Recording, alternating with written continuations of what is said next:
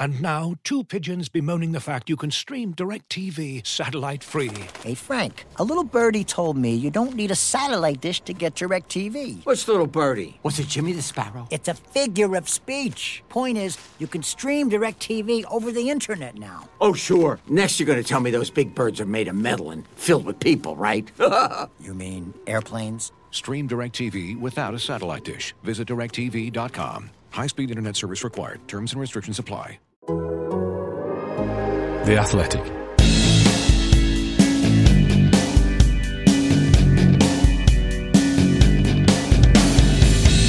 Well, this weekend didn't exactly go to plan, did it? An underwhelming performance against Spurs left a fair few of us really pissed off on Saturday night, but it's a good job the title race is over, right? Right.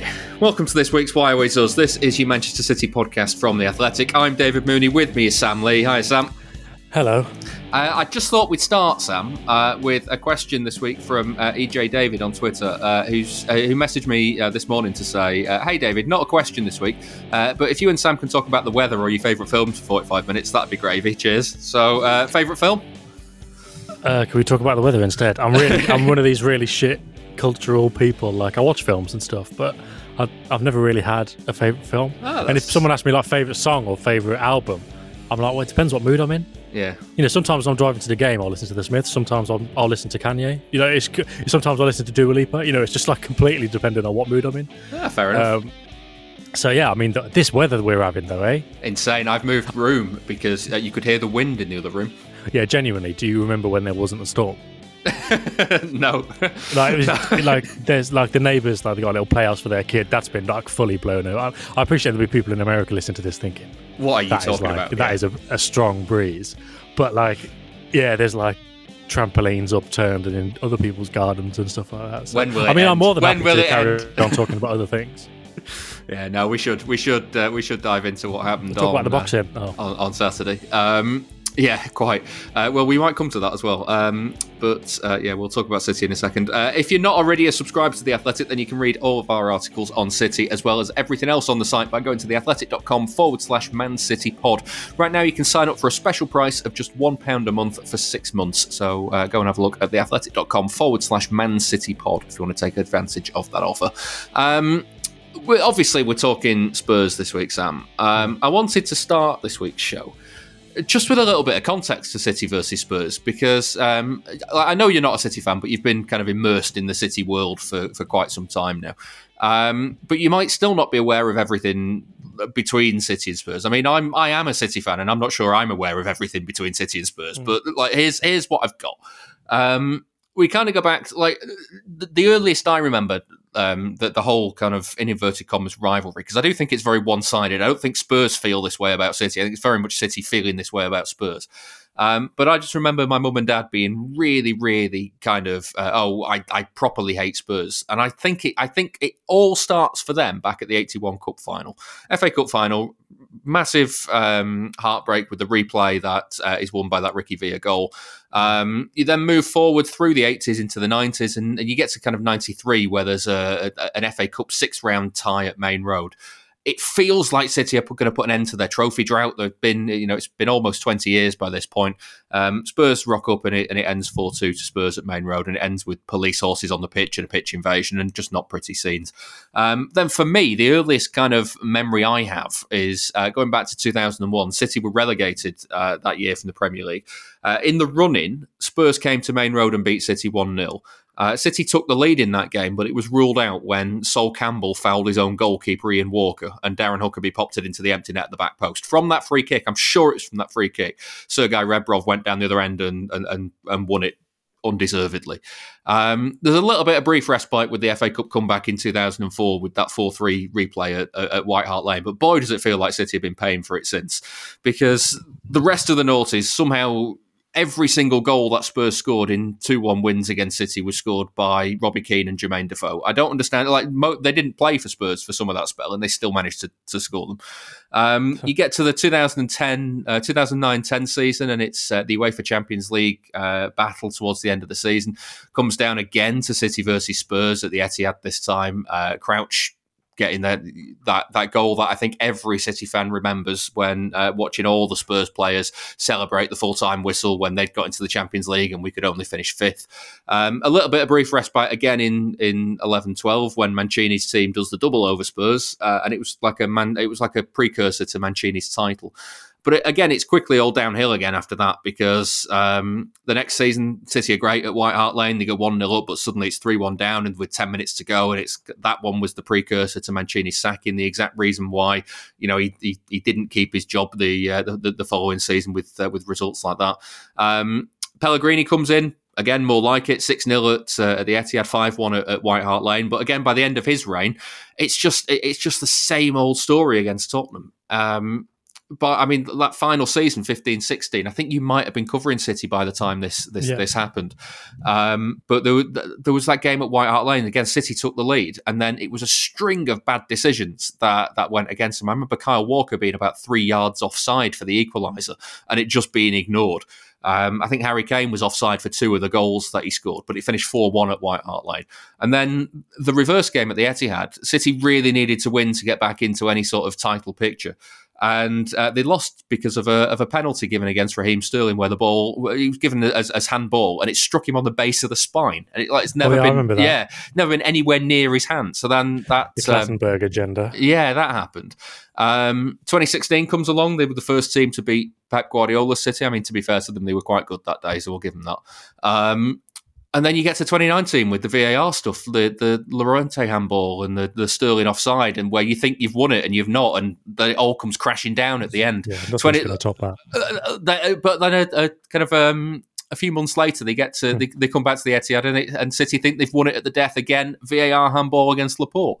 The XG nonsense that then happened that season with the Spurs scored 4 with a total XG of like 0.3 or something like that, compared to City's 8, and just like it's time and again after Spurs. So Sam, I just in a nutshell, that's why I was a bit pissed off on Saturday night. Yeah. So I always like to think, you can just look at. So okay, let's just say a new manager comes in or whatever. Let's say we've had that, and it's been Pep, that new manager, and obviously City now play in a way that's much better, kind of aesthetically and kind of in terms of actual concrete achievements as well. They win more than they ever have. They're just a better team now. So you think, well, all of those kind of things that happened, police horses on the pitch at Main Road or whatever. It's no relevance at all to the modern day. Yeah, this is what I mean. Like, you've no relevance at all whatsoever. That shouldn't be an issue. Well, the thing is, City will be great. They'll beat Spurs, but sometimes in football, you kind of got to just admit that there's just kind of a bigger. There's a higher power bigger thing. There's no logic. Yeah, there's no logic, seemingly. Because what I don't get about it is that in all of this time, City have changed. Obviously, they've changed players because we're talking over decades. They've changed managers, they've changed kit manufacturers, they've changed owners, they've changed chairman, they've changed stadium, they've changed pitch. Like, they've changed everything. Everything, and yet still here it persists. Yeah, and so I was trying to think. So before the game, obviously, a lot of City fans were like, "Oh, they've lost 3 in a row. That's not good." And obviously Pep said the same thing. So there's obviously footballing reasons for that, as well as kind of superstitious reasons. And obviously you've got the added, baked in Spurs juju that, City fans are obviously fully aware of for years now. But I was kind of thinking before the game, like, okay, so they've got this good record largely at the new stadium. But then you think, well, City, when they went there for the Champions League, City wanted a tight game. They didn't expect to create many chances, missed a penalty. Yeah, it was the one game in that run-in with leeway, and Guardiola used the leeway, didn't he? Yeah, exactly. I mean, we don't need to go over that again. But yeah, but then even in the game since, so the most recent one was the one at the start of the season, which I will still die on the hill of. Doesn't really matter. That wasn't the best. They were undercooked. Yeah, and then the 2 in the middle of that were basically the same season. 19-20 struggles, and then they spilled over into the start of last season, didn't they? Yeah, and so that was so they played City. They kind of either had, I don't want to say luck on their side, and we'll come back to this later because I'm building towards it. I don't want to say they had luck on their side, but they did definitely play City the last 3 times in North London when it wasn't the best City. It was the right that old football adage, the right time to play them. Yeah, exactly. Like, yeah, so that definitely helped. And then I was also thinking, well, last season, when they came to the Etihad, City just won 3-0. It was really easy. And I was thinking, it could well be that again. But then you throw in all the VAR madness from the Champions League, which will never be topped, I don't think, in terms of just like drama and heartbreak, because VAR was brand new. Nobody in the history of football had a winning goal like that scrubbed off. It hadn't happened, and it won't happen again. Mate, I you know what I'm like, and you know how generally mild-mannered I am. I punched a coffee table that night. Okay. Like, it's like that doesn't happen. yeah. It was fucking grim. But I mean, even then, in terms of like the issues with Spurs, there was the massive game a few days later. You imagine how the players felt, and then they went and beat Spurs in the huge game in the title. So the wins are there. But then you think, so the VAR madness is there. And then the VAR madness was the start of the next season as well, with obviously the late winner that was ruled out. And you think, surely not. But then you think, so there's a bit of bad luck in terms of City not playing well. There's VAR madness, which you can't really legislate for. And then you get to Saturday. And then you think, but City are playing brilliantly. This is like possibly as good a City as you're ever going to get or have had so far. Yeah. They played bad, but they did play badly. And there was VAR madness. And it was just chaos. And you just think, regardless of all these different factors, good time to play City, pre-season, unlucky with missing penalties, VAR madness, or VAR wrong decisions, or whatever. Because I was thinking that Llorente handball shouldn't have really counted. It's just whatever happens comes back to losing, and you can't really explain it, but. There is one thread to it, and this is why they're not lucky. Like I say, they have played City at a good time. But when it comes to like Saturday, for example, it's really identifiable what the issue is or why City haven't been able to beat them. And we've talked about this a million times before, whether we've talked about playing United and City's relative struggles. Well, let's say struggles against Solskjaer's United in particular. Yeah. Like there was no reason for that apart from, and it's a bit like playing PSG, playing United, playing Spurs is horrible because anybody can play City and dig in and play on the counter. But if you haven't got great players, great individuals, it's only going to get you so far. Your concentration might go, and you make a mistake that leads to a goal, and then City get a few more. Yeah, there's those games, you're just going to get. But Diaz is just going to tackle you. Walker's just going to chase. To be fair, Walker's going to chase anybody back.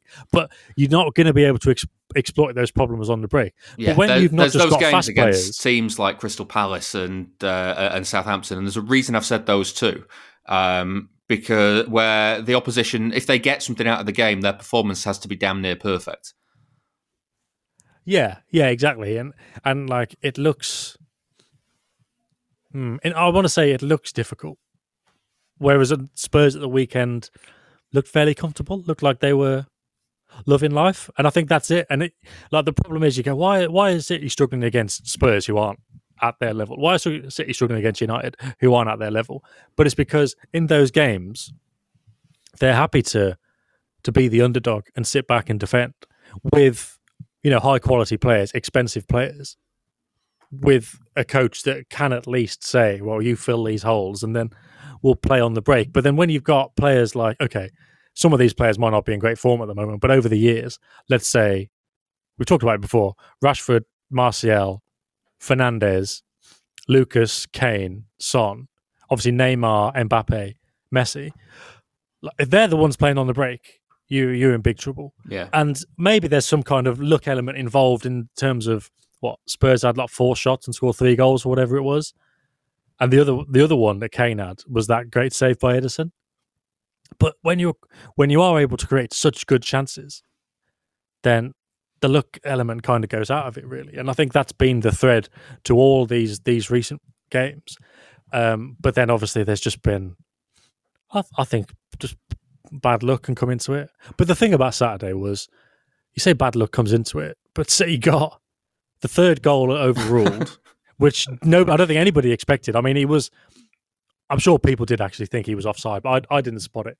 So when that third goal got ruled out, you think, wow, okay, that's a proper lifeline. And that was, that is the kind of new VAR element of the energy's back in the stadium. It's a boost to the team on the end of that. The other team's gutted. And then obviously the penalty on VAR, which was the right decision completely, but you get a penalty VAR in the last minute. And I mean, look, it doesn't really matter in the end, but Mahrez's penalty was fucking outstanding. Yeah. Like The the pressure on I'm that not kick, saying yeah. I'm not saying it's Champions League final pressure, but I saw a tweet recently about there's like a correlation between how quickly you take your penalty and how successful you are. Like if you're basically begging the referee to blow his whistle and then you take the penalty as quickly as possible, you're not very composed, are you? You're waiting for it to go. And he blew the whistle, and Mahrez just stood there for about maybe 2 or 3 seconds. Yeah, but it felt like an age because of the circumstances. And then the little run up, and then like basically roof of the net.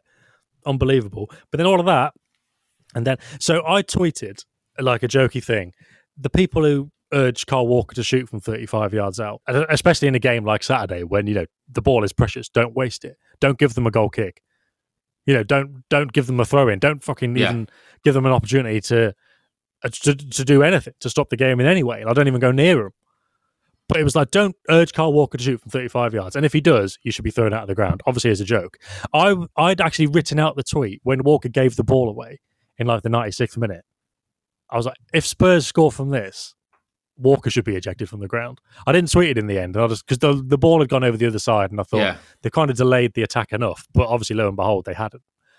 But it was just really, really uncharacteristic stuff from City. And I tweeted this as well. Like, how many podcasts have we done when City have lost? And I've come on and I've been like, it doesn't matter. Like, whether it's first game of the season against Spurs or Community Shield or even, you know, the FA Cup semi-final last season, where I didn't say it didn't matter, but I got the circumstances and everyone was pissed off with the team selection. But I was like, well, what are you going to do? Like, you need to make those changes for blah, blah, blah, blah, blah. And I'll come on here and I'll be like, look, it's not that big a deal. And I don't think this game in itself is that big a deal in terms of throwing forward. I'm not too worried now about the title race. I'm not worried about, what about this, what about that? I know a lot of people are, and maybe they're right to be, but I'm not. But the performance itself, in terms of the individual and collective failings for the goals, are just so unlike City. Yeah. I was speaking to Nadem about it on the way home, and he was kind of running through, and you think, this is the kind of analysis we'd talk about. You know, if we're talking about City pulling apart United, and, you know, this is a team that should be doing better, but, you know, we know United can be a bit of shambles at times.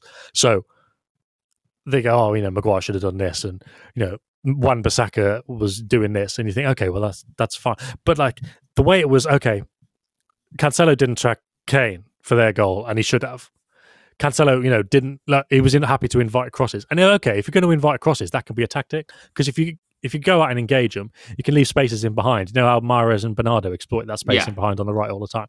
So you can invite crosses, but then Nadem was explaining how, you know, City weren't touch tight in the middle, and like some of it. So for Kane's winning goal, Lucas had made a run off Walker, I think, and then Diaz had got attracted to him kind of instinctively, and I think fair enough, you know, you go with that threat.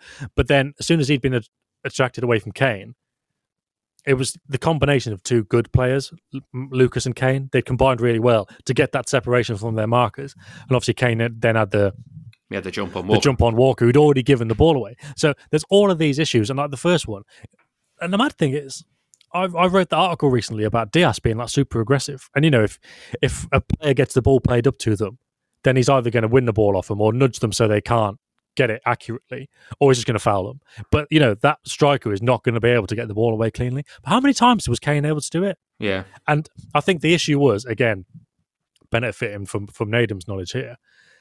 And the link I made was with the Champions League final. So if you remember the Champions League final goal, Walker, for a split second, he didn't know what pressed, didn't he? Yeah, he didn't know what to do, and then he thought, "Oh shit, I need to go there." But it was already too late. And once he'd gone and was too late, everybody went across, and it was a domino effect, which ended up. But, you know, people say Zinchenko ball watching or whatever. But Walker went across, Diaz went across, Stones went across. It was all wrong, because there was that split second of, I need to do this. I haven't done it, but I'm going to go and do it now.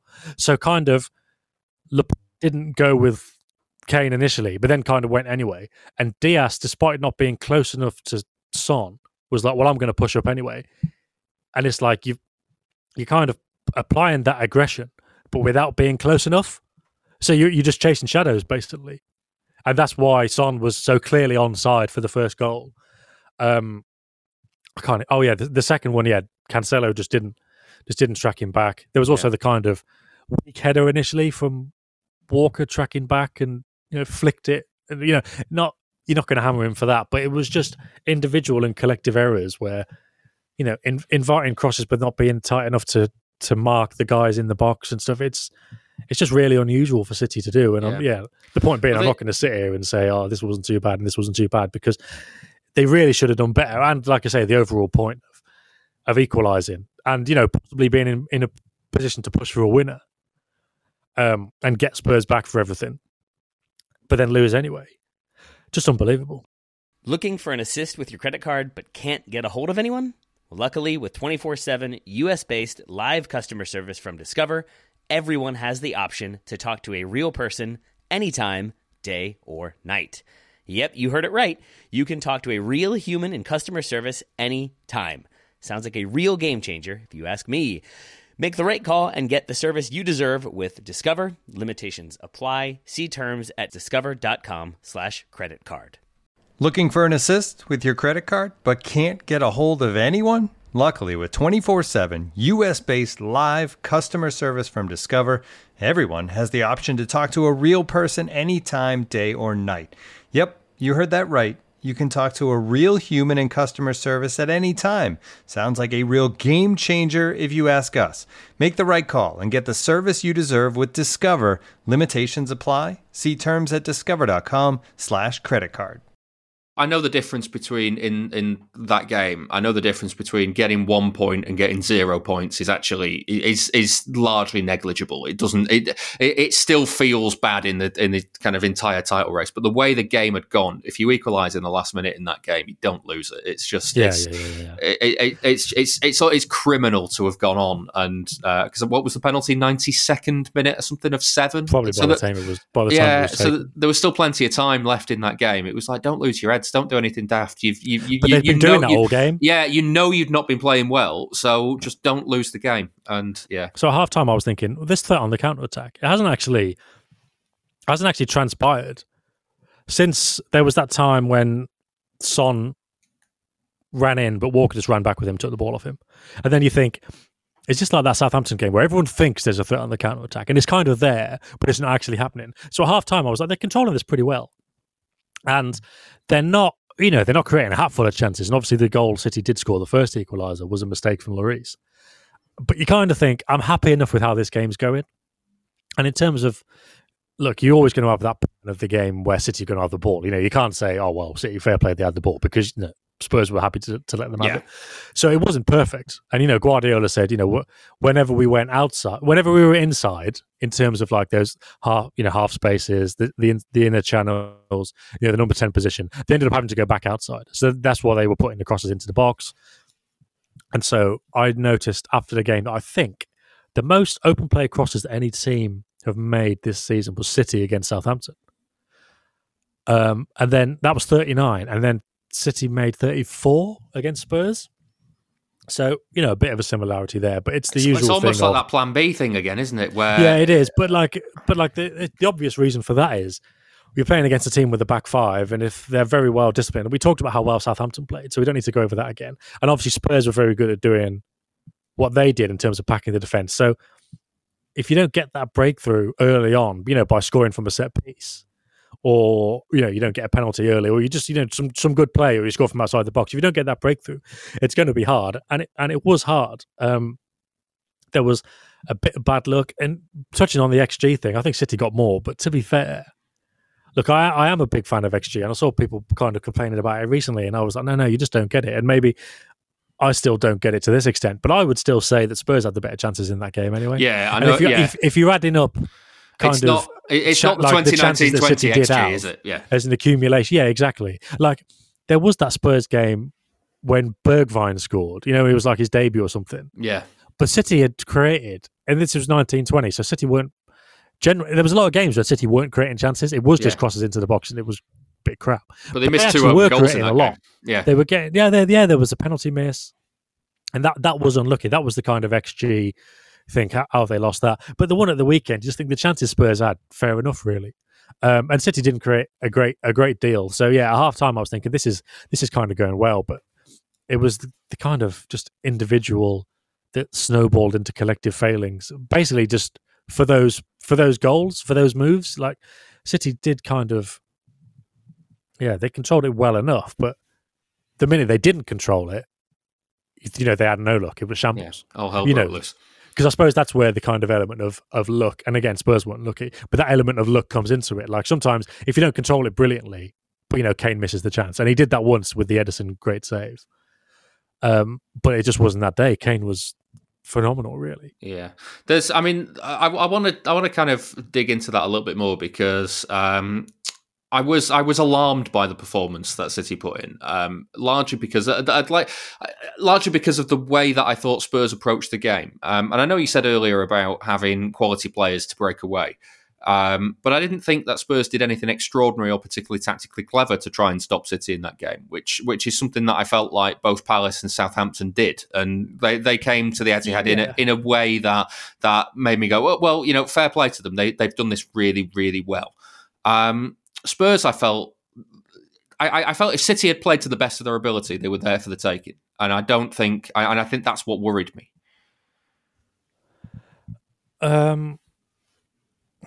There for the taking. I didn't think. I don't mean that. I mean that Spurs performance that was there that they put in and the way that they approached the game. If City had done everything that they normally do, I think 9 times out of 10 City win the game. I don't think. Whereas so equally if they defended those situations well. Whereas equally without with that same situation with Palace and Southampton, for instance, I think City struggled by playing the way they normally do. I didn't think City were particularly at fault in those 2 games. Yeah, I know what you mean. Like in terms of Spurs not doing anything, especially creative or brave, shall we say? It was just put everyone in the box. This is what I mean. Like this is the danger of these teams when you've got great individual quality, but you're willing to just sit back and pack the box and play on the break. It's incredibly dangerous. And I mean, maybe that helps explain some of City's problems in the Champions League, but that's a problem. That's an idea we can come back to in the future. Because if you're playing top sides, yeah, exactly. If you're playing top sides who are just happy to play that way, then fine. And Southampton had their plan, and they were much higher up the pitch, and they made it really difficult. So this is the thing. So they made it really difficult for City to play out. And if you think of Palace and their first goal, and even the red card, they made it really difficult for City to play out. But Spurs didn't. So there was loose passing. And I think, in a lot of these games, Southampton and Palace, if City are sloppy, it's because they're made to be sloppy. Because the ball goes into Fernandinho, but he's got 2-men conversion on him, and he's trying to bang the ball out to Walker, but Walker's got somebody on him, and all of a sudden, it's going out of play.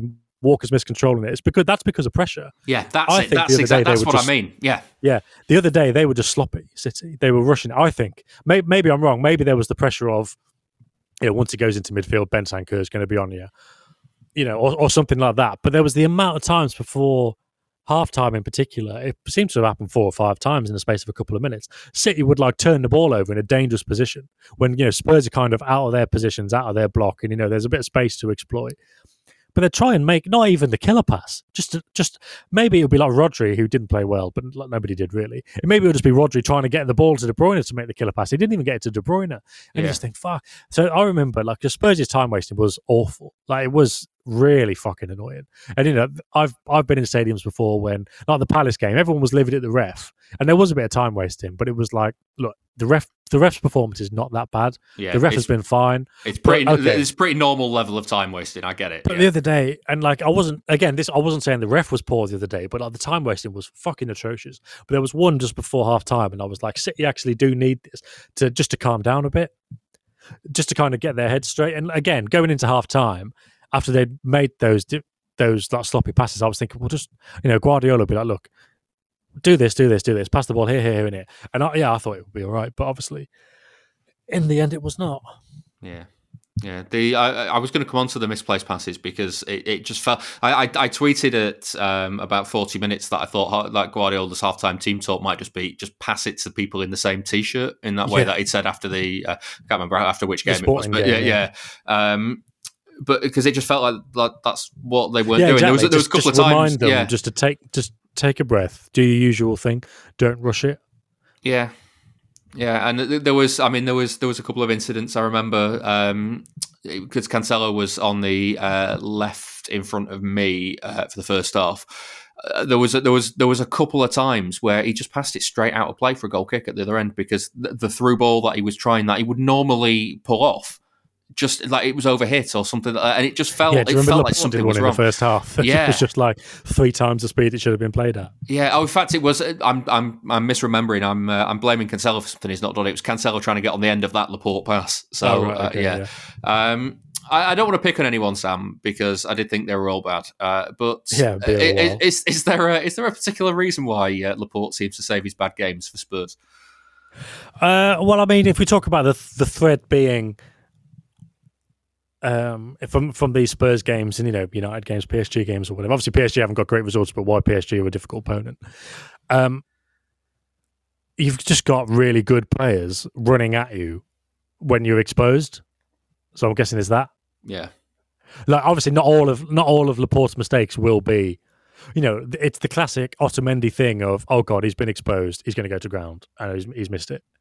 It's not all of that, but just maybe it's that drip, drip, drip of, God, I'm in a game here. This isn't what I normally like to do. And, but I mean, this isn't like he's some mug who doesn't like defending. Laporte is very good. And I think people have been talking recently about how well he's been playing, how well he played against Chelsea. And talking about sitting on the, teams sitting in and having great players on the break. I mean, it didn't work particularly well on the day for Chelsea in terms of how they did it. And I suppose maybe then you look at that and give Spurs a bit more credit for what they did actually do. But, Laporte played really well against Chelsea in one of those types of games. But, yeah, I would say rather than coincidence or rather than any kind of football cosmic energy, probably just the types of game that it is. And again, did he had a poor game against Lyon? Very similar. Sit in, play on the break, those kind of things. But I mean, again, not picking on anyone in particular. We'll go through some of the talking points from the game. But that goal that was ruled out, Ederson, do yourself a favour, fucking hell. Like, obviously, he did a great save. I think it was after that. Maybe it was before, actually, to deny Kane the one-on-one. But with those ones where you just think, oh, that's... I'm no expert enough on goalkeeping to... me neither. It's all right to nail it down to one particular thing, but it seems like there are a few of those with Ederson, and maybe he just can't get down quickly enough because I think it's frame or his size. I know he lost a load of like weight and like bulked up in a good way in lockdown and kind of got lean. Yeah, I don't know if it's footwork because the third goal I did think I've seen it a few times from various camera angles and I can't decide if the ball goes close enough to him to have made an effort for it. But it's one of those where he moves in a way not where that goalkeepers do when it's like it's flying into the top corner. It's like I'm just not getting there.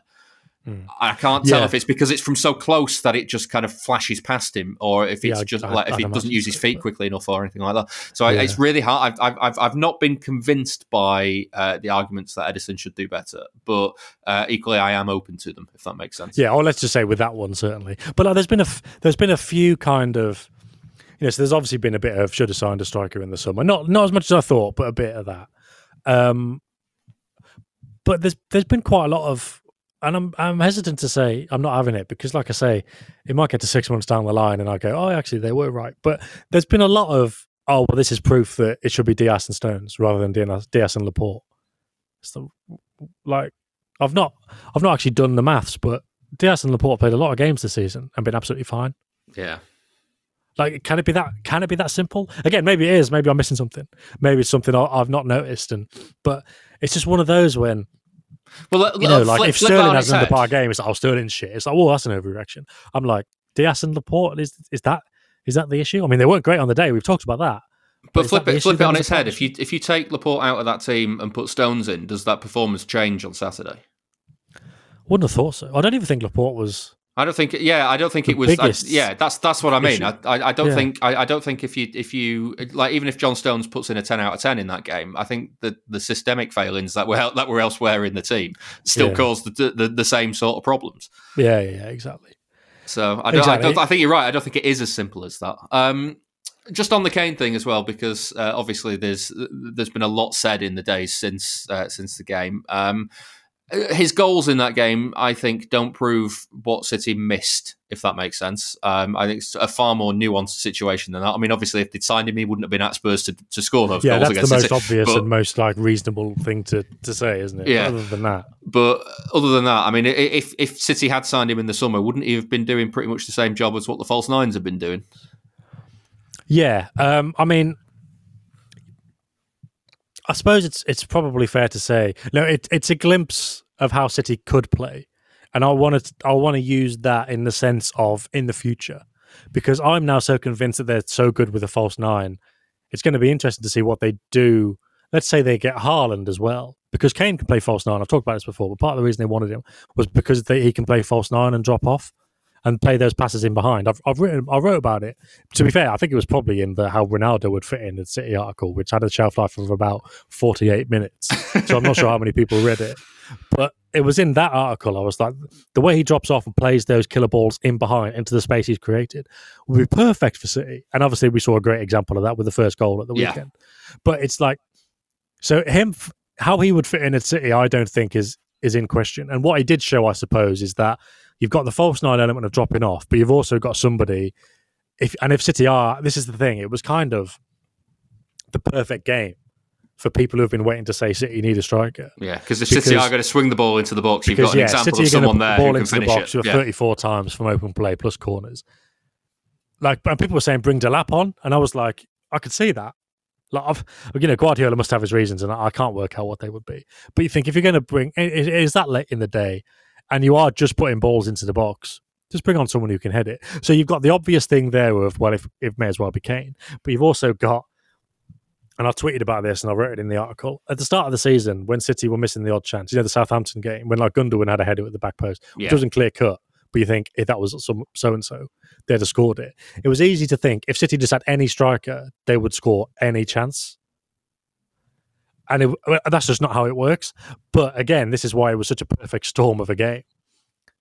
Every chance that Kane got, apart from the Ederson save, which was a really good save, including the one that was disallowed, he did make it look like, okay, well, if you just put this guy in the City team, he's going to score 1 million goals.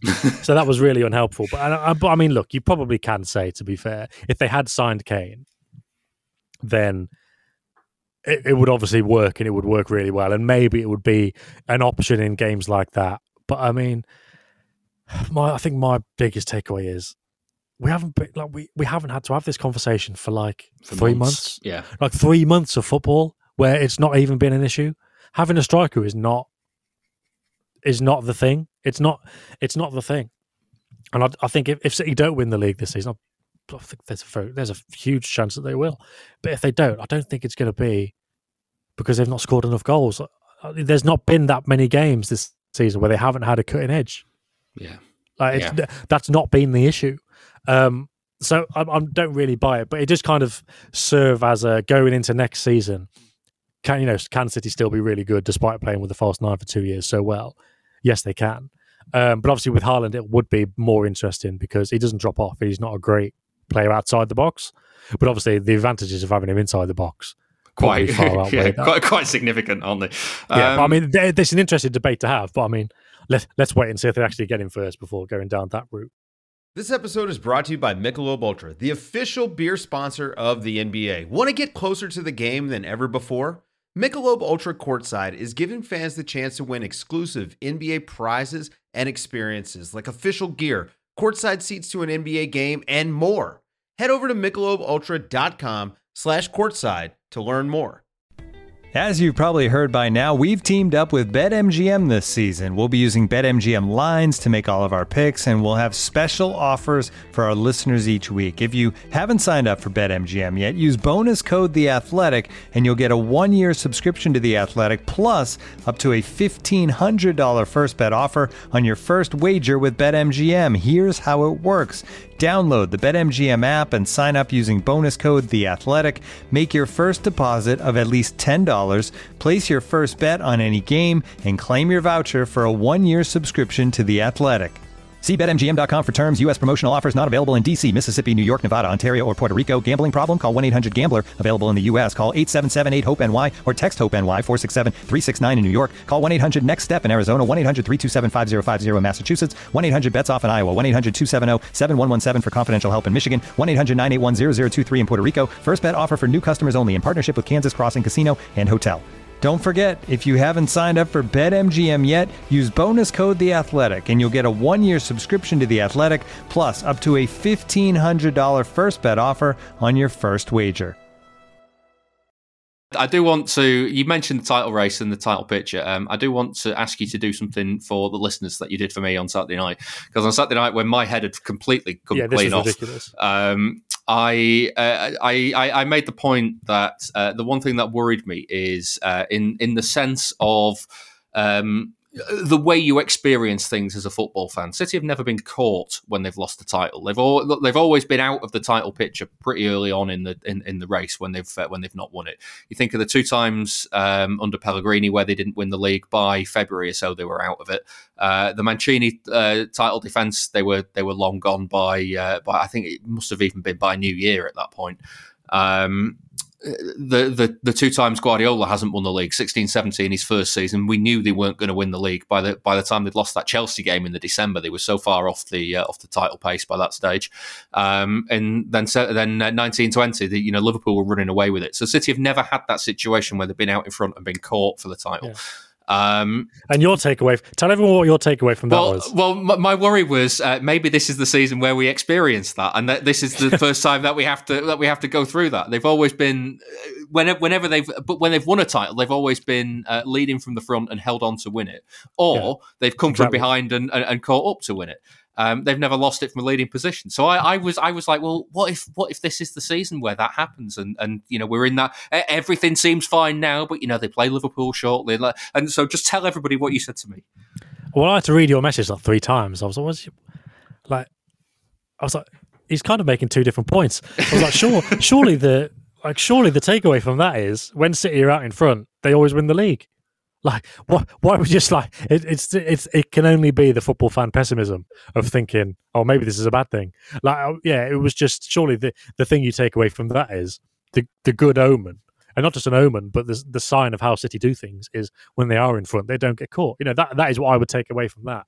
And it's like, I mean, I know loads of City fans have been saying even when the gap was like 150 points or whatever it was at Christmas, but it was always the Liverpool game in hand, and or games in hand, and Liverpool are really good, and there's difficult games to come or whatever.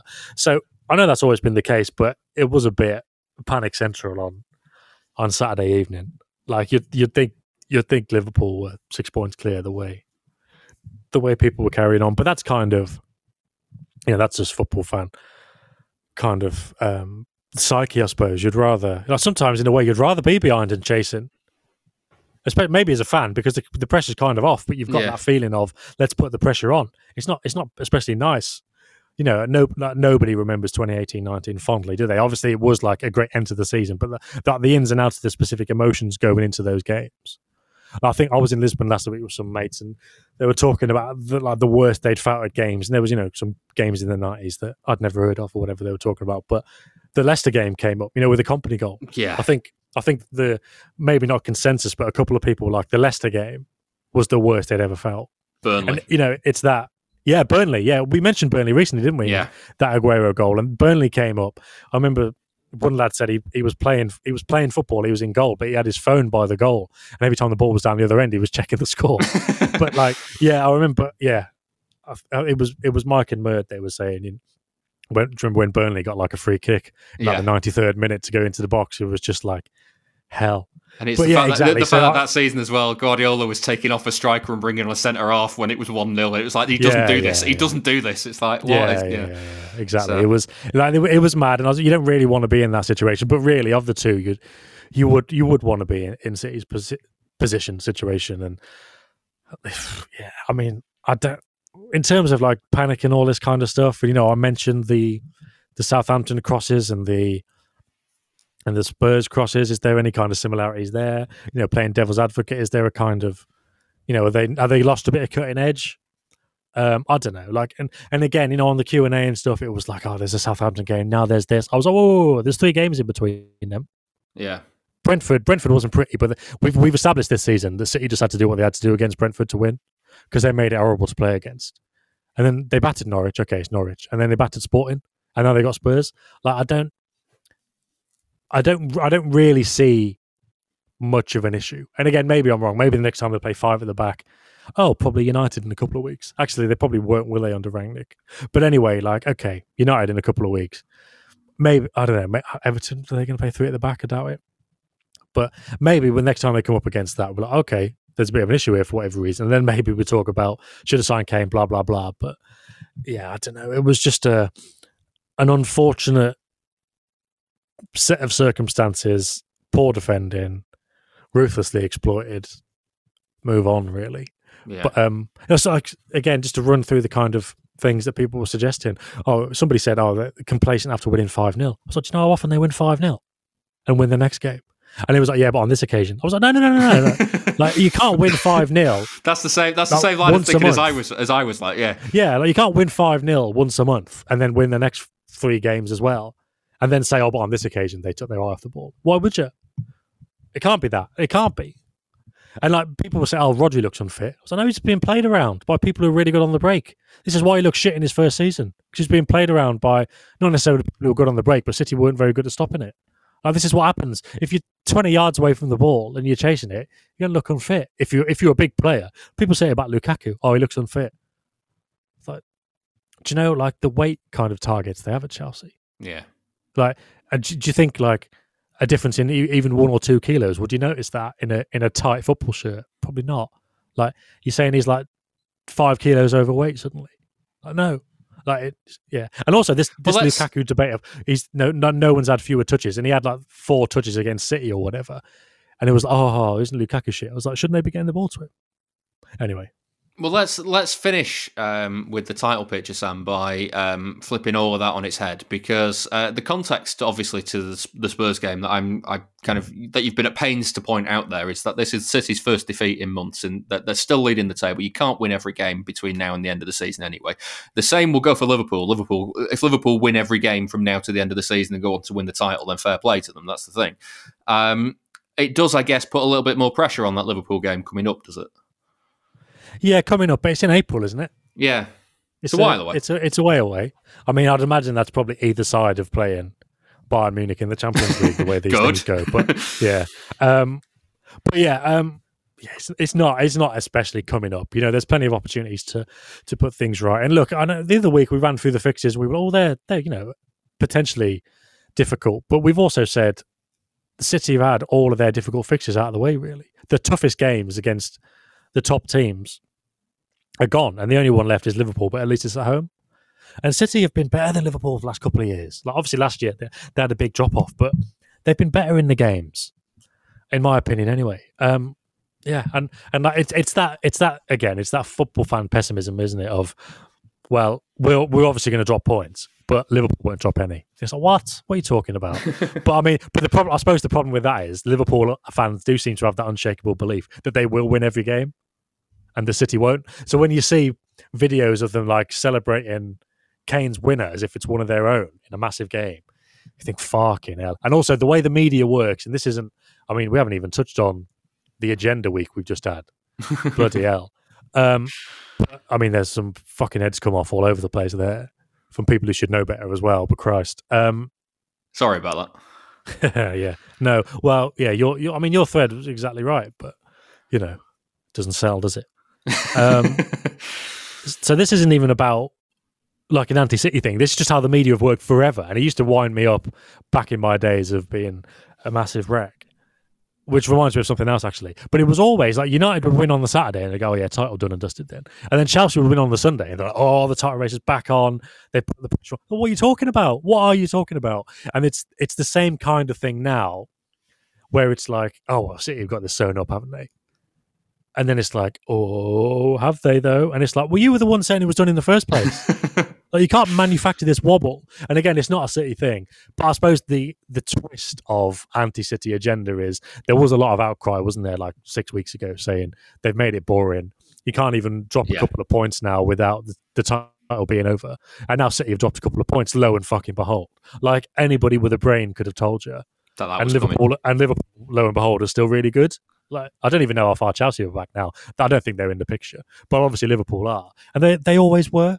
They always were. The other thing about my United days creeping up then was I always remember, and I don't need to remind you this, but obviously there was that run of games around 2010 where United just scored late winners all the time. And I always... Was it specifically against City or... Against City, against City, yeah. Obviously they fucking scored late winners all the time against everyone. But specifically against City, the Scholes header. Yeah. And that was the same season as the Carabao Cup semi-final or Carling Cup. And all of that. And I always just remember thinking, at some point, City owes one big time here. And obviously there was the 6-1, but it turns out it's just been an absolute decade of shit for United. So I'm thinking at some point Spurs are going to get beaten like 8-0 by City, and that'll be the end of it. But that takes us all the way back to the start of the show, and me putting this into perspective since 1981, mate. It's been a long time coming, I think. I know. Well, yeah, but I mean, obviously the circumstances are different now, and Spurs is kind of hoodoo, like lives on despite the fact that City are now the best team in the country, possibly Europe. Whereas obviously United were overtaken with City's emergence, so it's slightly different. Yeah. But you can't. The football gods will not allow, I don't think. They will not allow a run like that to continue. But like I say, City have had big wins in there that have been important, especially that one. There was a few games after the Champions League, so I don't know. But I do feel like, and I thought it was happening on Saturday, only for the exact opposite to happen. But I thought at some point City will get a late winner from VAR, or Kane's goal at the end would have been ruled out, and then City had gone down the other end. Something like that will happen.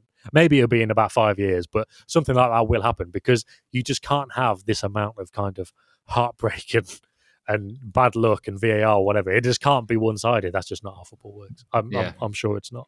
The other thing, I know we've been going on for a while now, but are we doing a Foden? I was going to say, I just want to finish on the Foden video because obviously the video came out over the weekend. There's been a little bit of talk that it might not be from Saturday night, but it seems to be from Saturday night.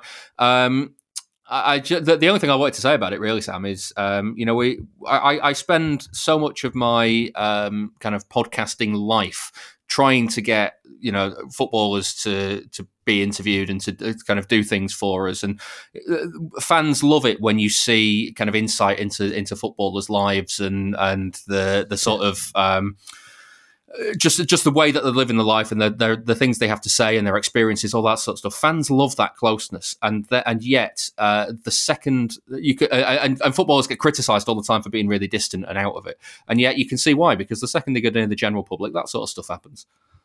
Yeah, it's like, this is why we can't have nice things, kind of thing. Yeah. It's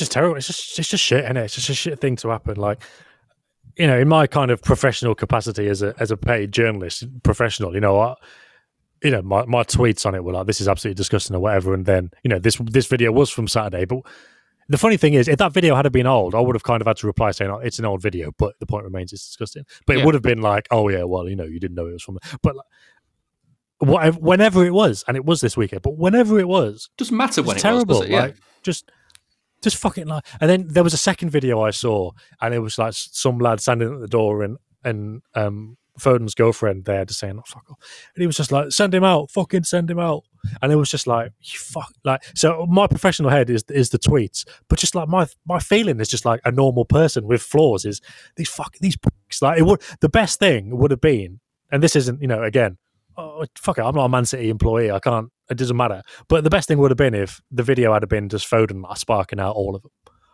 Or like Foden and his old man battering all of them. It would have been great. Just pure comeuppance for dickheads. And that's what it is. Like, just completely out of order. But I mean, I think they're all right. And, obviously City part of the statement saying, they'll support him. And they will, but I don't think it's like the situation where Cancelo gets his house broken into, which is completely kind of, gee, that's a proper head fuck. Like, it's completely out there. It doesn't happen.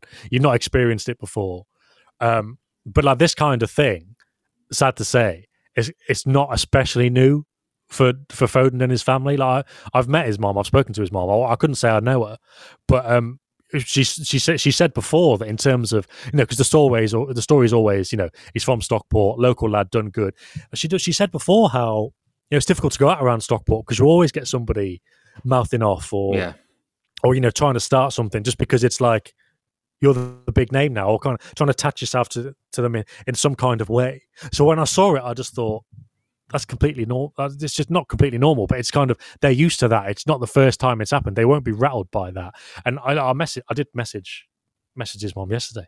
She wasn't feeling sorry for herself. For somebody who'd been punched by a bloke, like, she was just like, it's ridiculous. You can't go anywhere these days. But that's kind of shouldn't the way be that. it is. The way it is for them. But it's ridiculous. But I mean, and the other thing, just to kind of link to some of the mad things that have been said following the Spurs game, you've got the usual, they just lost, why was he there? Like, no, come on. Like, no, it works. I don't buy that at all. And look, Sterling was there. I think Grealish was there. Stones was there. So you've obviously got the England lads, but it's like, footballers, you make plans, you've got the game, and then you go out. So Zach Steffen had a charity launch thing for his charity that's in the US. You schedule these things in, and then okay. So the point I was going to make is the same. It's completely normal as a footballer. It's just having a normal life, isn't it? It's doing normal things. The only thing that's going to be different is you go to the boxing, you're probably pissed off. You're not going to have a great night, but you go because it's better than sitting at home. And I asked Nadem this morning, we should have just got him on because everything I've said is basically what he said to me on WhatsApp. But I was like, look, it's completely normal, isn't it, for him to go? Like, that's not an issue, from somebody who is a footballer and knows how these things work.